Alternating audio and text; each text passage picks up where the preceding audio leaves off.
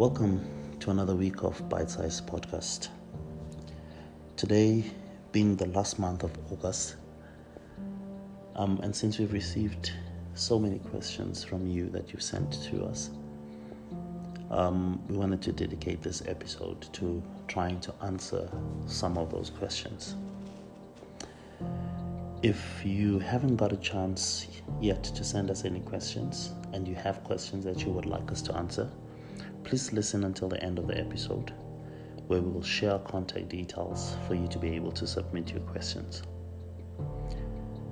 See, we all learn from these questions, and I hope that you'll find answers.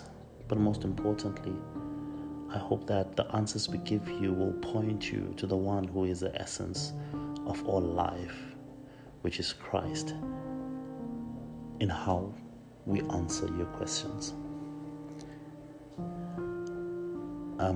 Wanted to have a friend of mine assisting me with these questions, but technology acted up. But please give it a listen, and thank you for joining us. The first question we received was this: why on God? What happened for you to title this series on God? I think we received this in week 1, and the On God week was week 1. We had titled that week On God because we wanted to lay a foundation of what this walk in this life is about. Different weeks have had different themes, but I thought the best way to start for us would be starting at the beginning.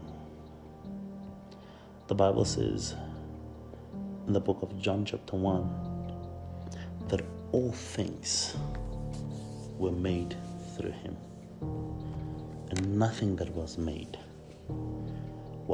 apart from him. So I thought, if God is the source of all things,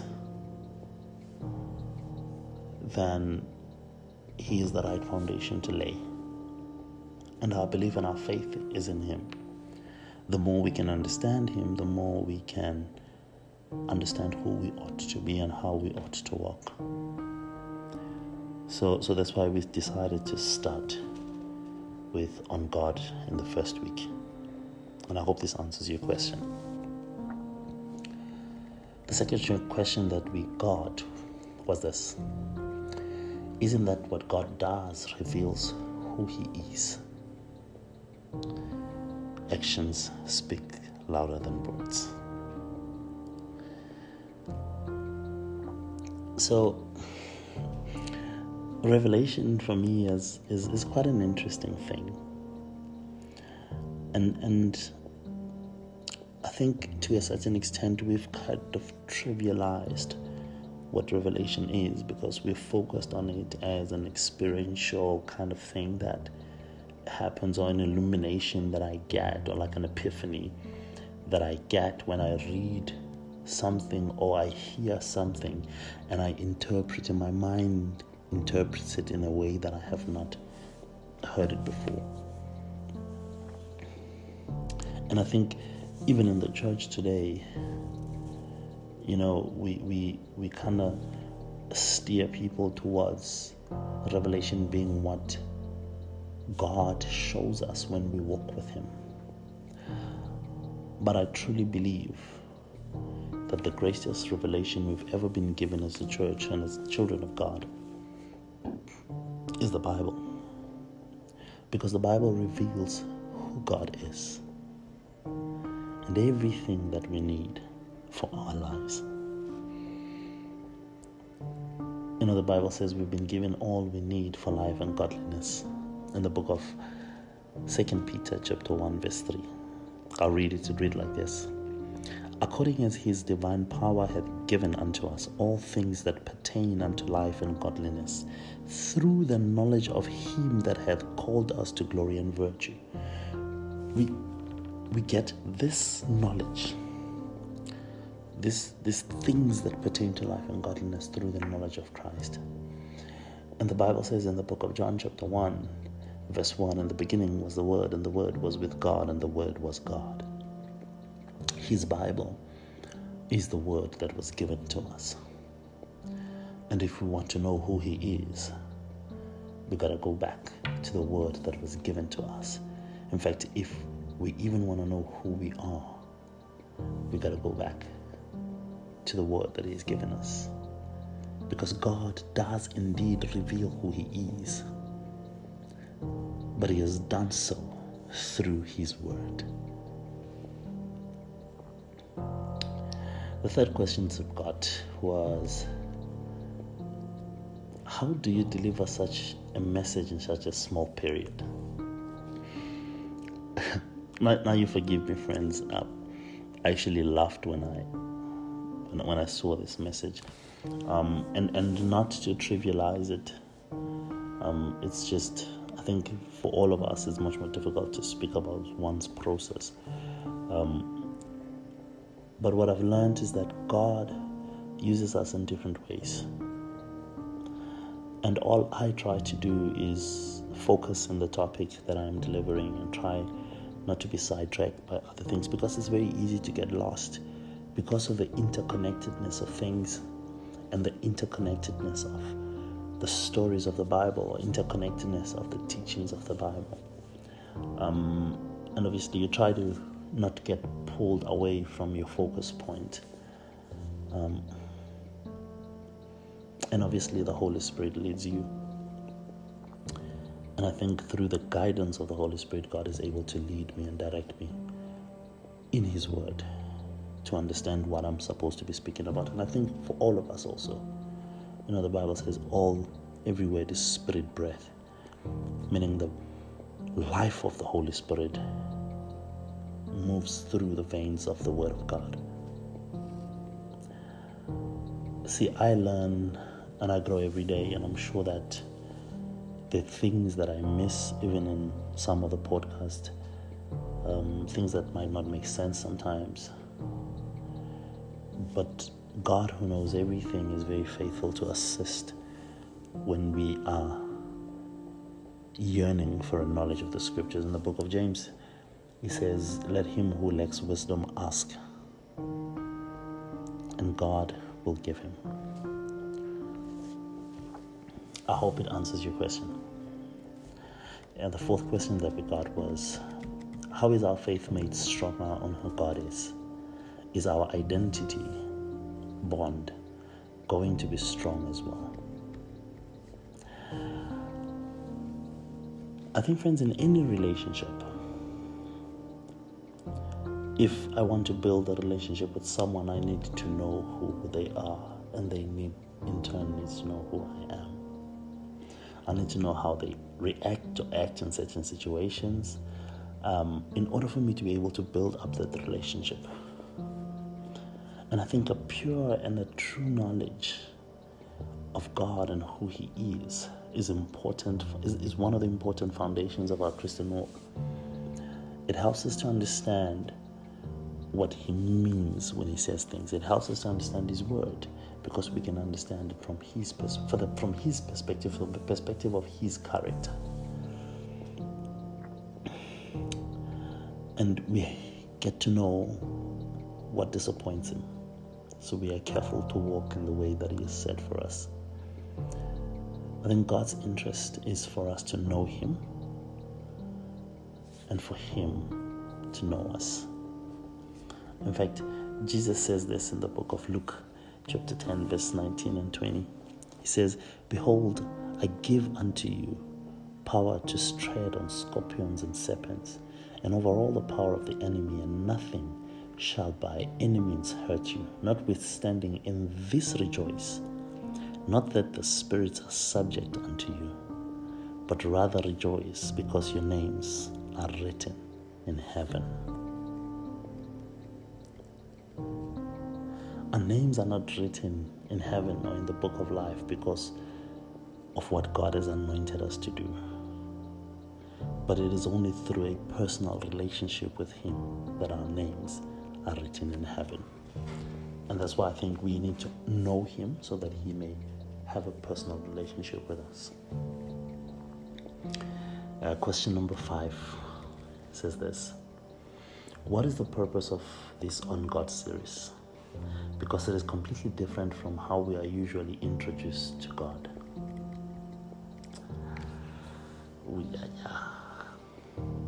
I think the purpose is always to point us in the right direction in our walk with God. The purpose is always to ground us in the Word of God.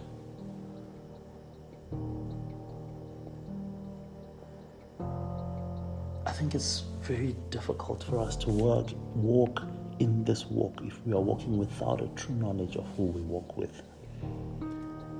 There's a need to know who God is, as revealed to us through Scripture, so that we are careful to walk right before Him, knowing fully well what that right walk with Him is and what it means. I cannot speak to how people get taught the Word in the different spaces where you are. But I think my aim is to give a comprehensive knowledge of the Word of God, and then leaving the decision to you, make an informed decision about your walk and the teachers you have in your life, whether they benefit you or not, or whether they give you the right information or not. The purpose is always to lay a proper foundation of the Word of God and of an understanding of the Word of God. Solomon says this in the book of Proverbs, chapter 4, verse 6. He says, though it cost everything you have, get understanding. And the purpose is to give you that understanding. Question 6 says this: can we separate from the oneness of God? Can we separate from Him?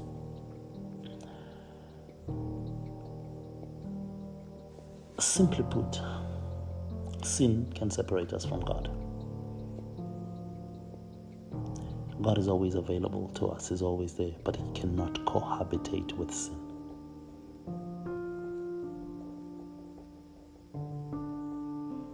The Bible tells this in the book of Hebrews chapter 12 verse 14. Follow peace with all men and holiness, without which no man shall see God. You see, without holiness, no one will see God. So sin, which takes away holiness, will separate us from God. There's much more to be said on this, but I think it's something that will need a much more larger discussion and a much more broader time. Question number 7 says this: what is the correct balanced diet in the Word of God? Or is one led by the Spirit? Now, this came out of one of our social media posts that we put through on Facebook, speaking about balanced diet. To those that have not seen it, I'll read it for you. It says this: your diet will determine your physical health. If you do not feed on the Word of God as a child of God, you will not gain the necessary weight to carry you through winter. We need to be gluttonous when it comes to the Word of God. The more of the Word we consume, the more fat we gather for winter seasons in our lives. We can depend on the fat when there is no food around. What is fascinating is that winter comes every day. Whenever we are confronted with challenging situations, our response to those situations is dependent on what diet we've been feeding on. When we are consistent in feeding on a good diet of the Word of God, we transform our hearts and respond with love. The love that comes from feeding on the Word of God builds in us the capacity not only to love and give love, but also to respond in love under trying circumstances. That was the post that we'd put through on Facebook, and this question comes from it. I think, in short, the correct diet is found in the gospel.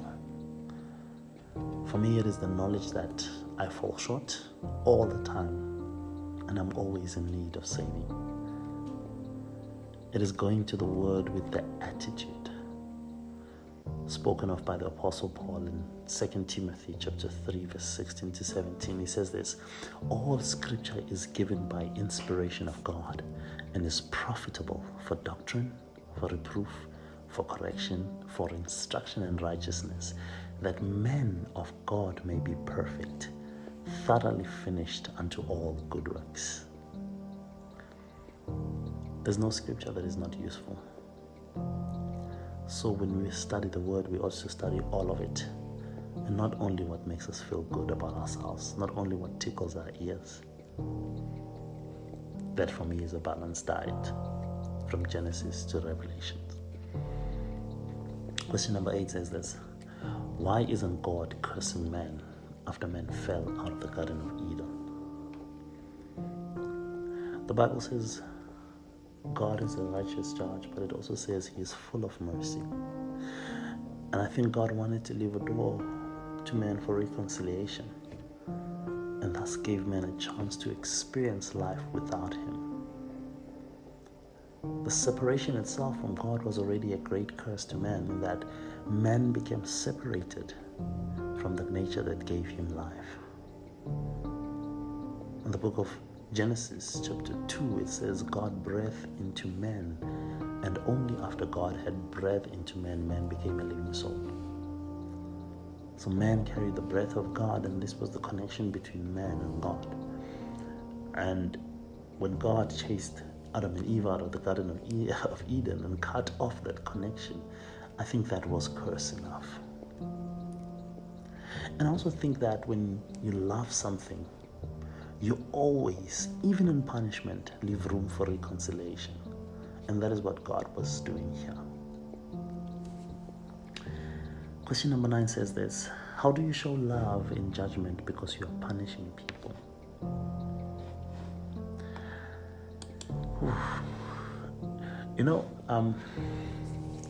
Judgment or punishment and love are not mutually exclusive. The presence of one doesn't really diminish the presence of the other. God is both just in his word and loving. His justice must always be ushered out, and his love is always there. That is why when you read the Bible, it tells us that he is long-suffering. Now, to explain this further, I'll have to look at it like this, right? Every offense carries with it judgment for that offense. So there is a consequence for every action. The one that carries out the offense does so with full knowledge of the consequences for such an offense. If I love you, it is in both our interest, first of all, that you don't commit the offense. But if you do, knowing full well the consequences, it is also in both our interest to know that judgment must take its course, but it does not change the fact that I love you. You see, God in his great love informed Adam of the consequences of eating of the tree of the knowledge of good and evil before Adam committed the sin. In Genesis chapter 2, we are told God says to Adam, you shall eat of every tree that is available in the garden except the tree of the knowledge of good and evil. For in the day you eat of it, you shall surely die. So Adam goes to the tree with the full knowledge of the consequences of eating the tree.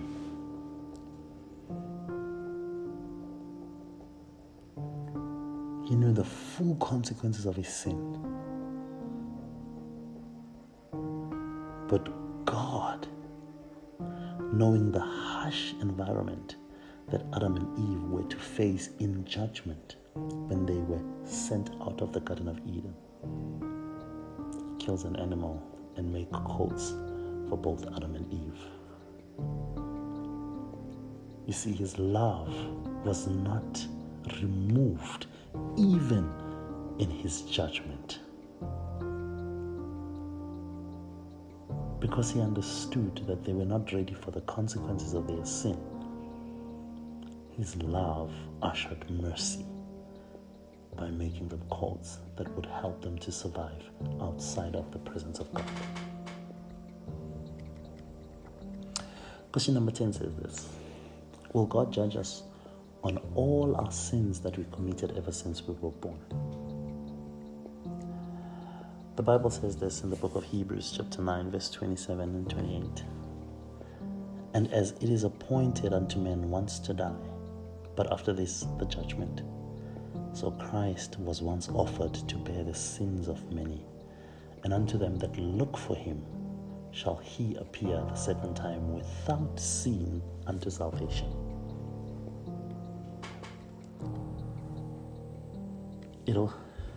So we're given this opportunity to surrender the sin that so easily entangles unto this God who will cover it and cleanse us from it, that it no longer appears before God, but his righteousness appears in our stead. You see, judgment for sin is inevitable. That's why it says it is given for men once to die and then judgment. All of us will be judged. But when we are in Christ, we have the propitiation for our sin. Our sin is laid on him that we may gain eternal life. His dying was so that we may be free from sin and that we may live for him, as he bought us with a price greater than we could imagine. The Bible, talking about Christ, says, he who was without sin became sin for us. Question 11 says this: what does it mean, as the Bible says, God created man in his image, and in him created he and she? I think he meant he created what it says in Genesis 1:27.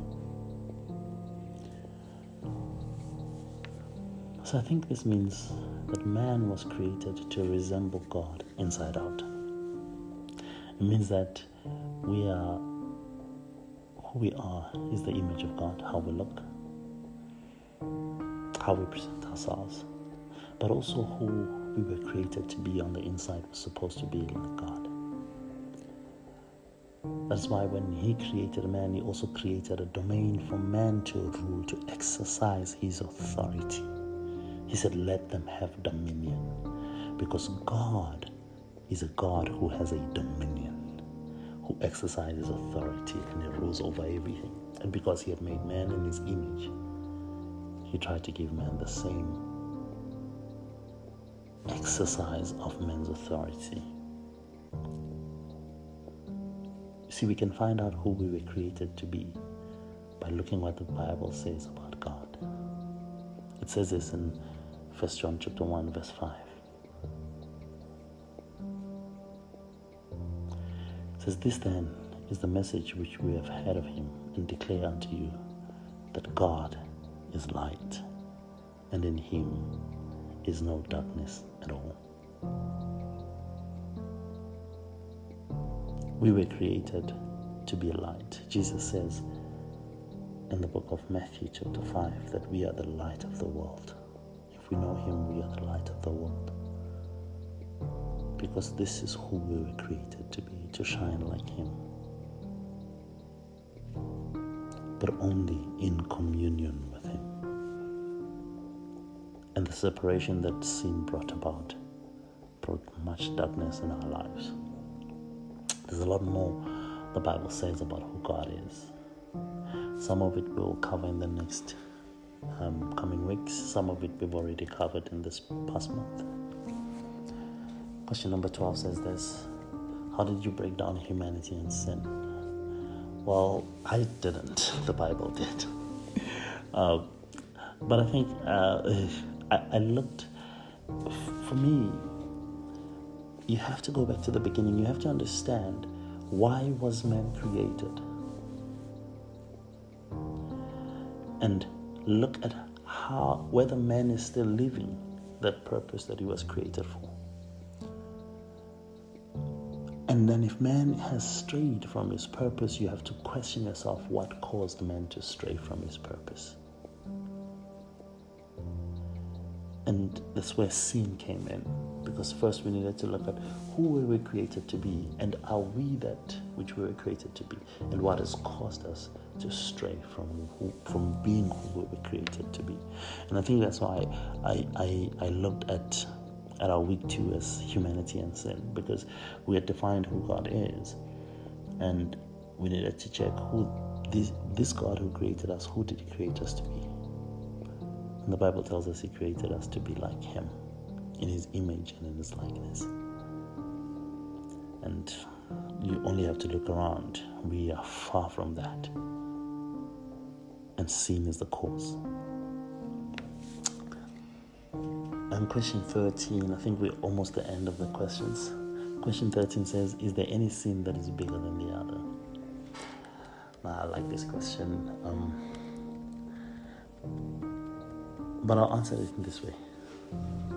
I think it's both a simple question and a complex one. The simple answer is no. Sin is sin. I steal, I lie, I kill, I cheat is the same thing. In fact, Jesus says this in the book of Matthew chapter 5 verse 19. It says, whosoever therefore shall break one of these least commandments and shall teach men so, he shall be called the least in the kingdom of heaven. But whosoever shall do and teach them, the same shall be called great in the kingdom of heaven. And again in Matthew chapter 12 verse 31, it says this, wherefore I say unto you, all manner of sin and blasphemy shall be forgiven unto men, but the blasphemy against the Holy Spirit shall not be forgiven unto men. So it sounds a little bit contradictory, like if you blaspheme the Holy Spirit, you've committed a much more grievous sin than any other sin. But I think at the end of the day, the Bible says all have fallen short of the glory of God, and it's for us to flee from sin. I'd recommend that you read the whole book of Matthew. I think it kind of gives a nice perspective on Jesus' teaching on sin, especially Matthew chapter 5.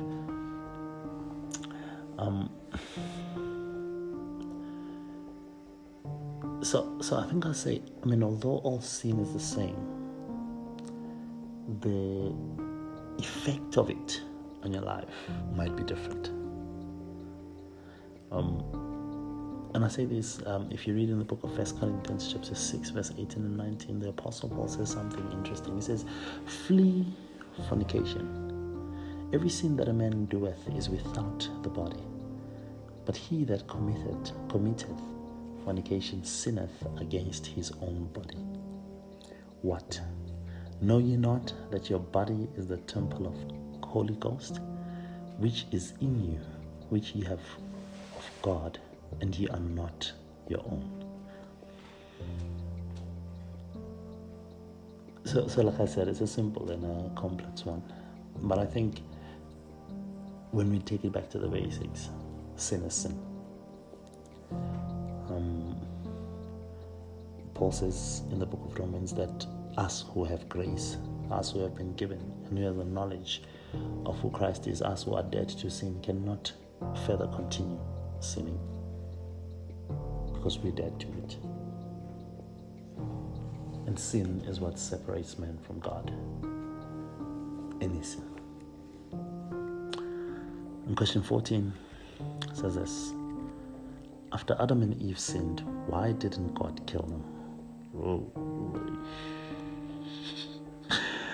All right. So one of the characters of God is that he is a God who's full of mercy. In Psalm 145 it says this: the Lord is gracious and full of compassion, slow to anger and of great mercy. And there's more references of God being full of grace and mercy, slow to anger in the Bible. Imagine this.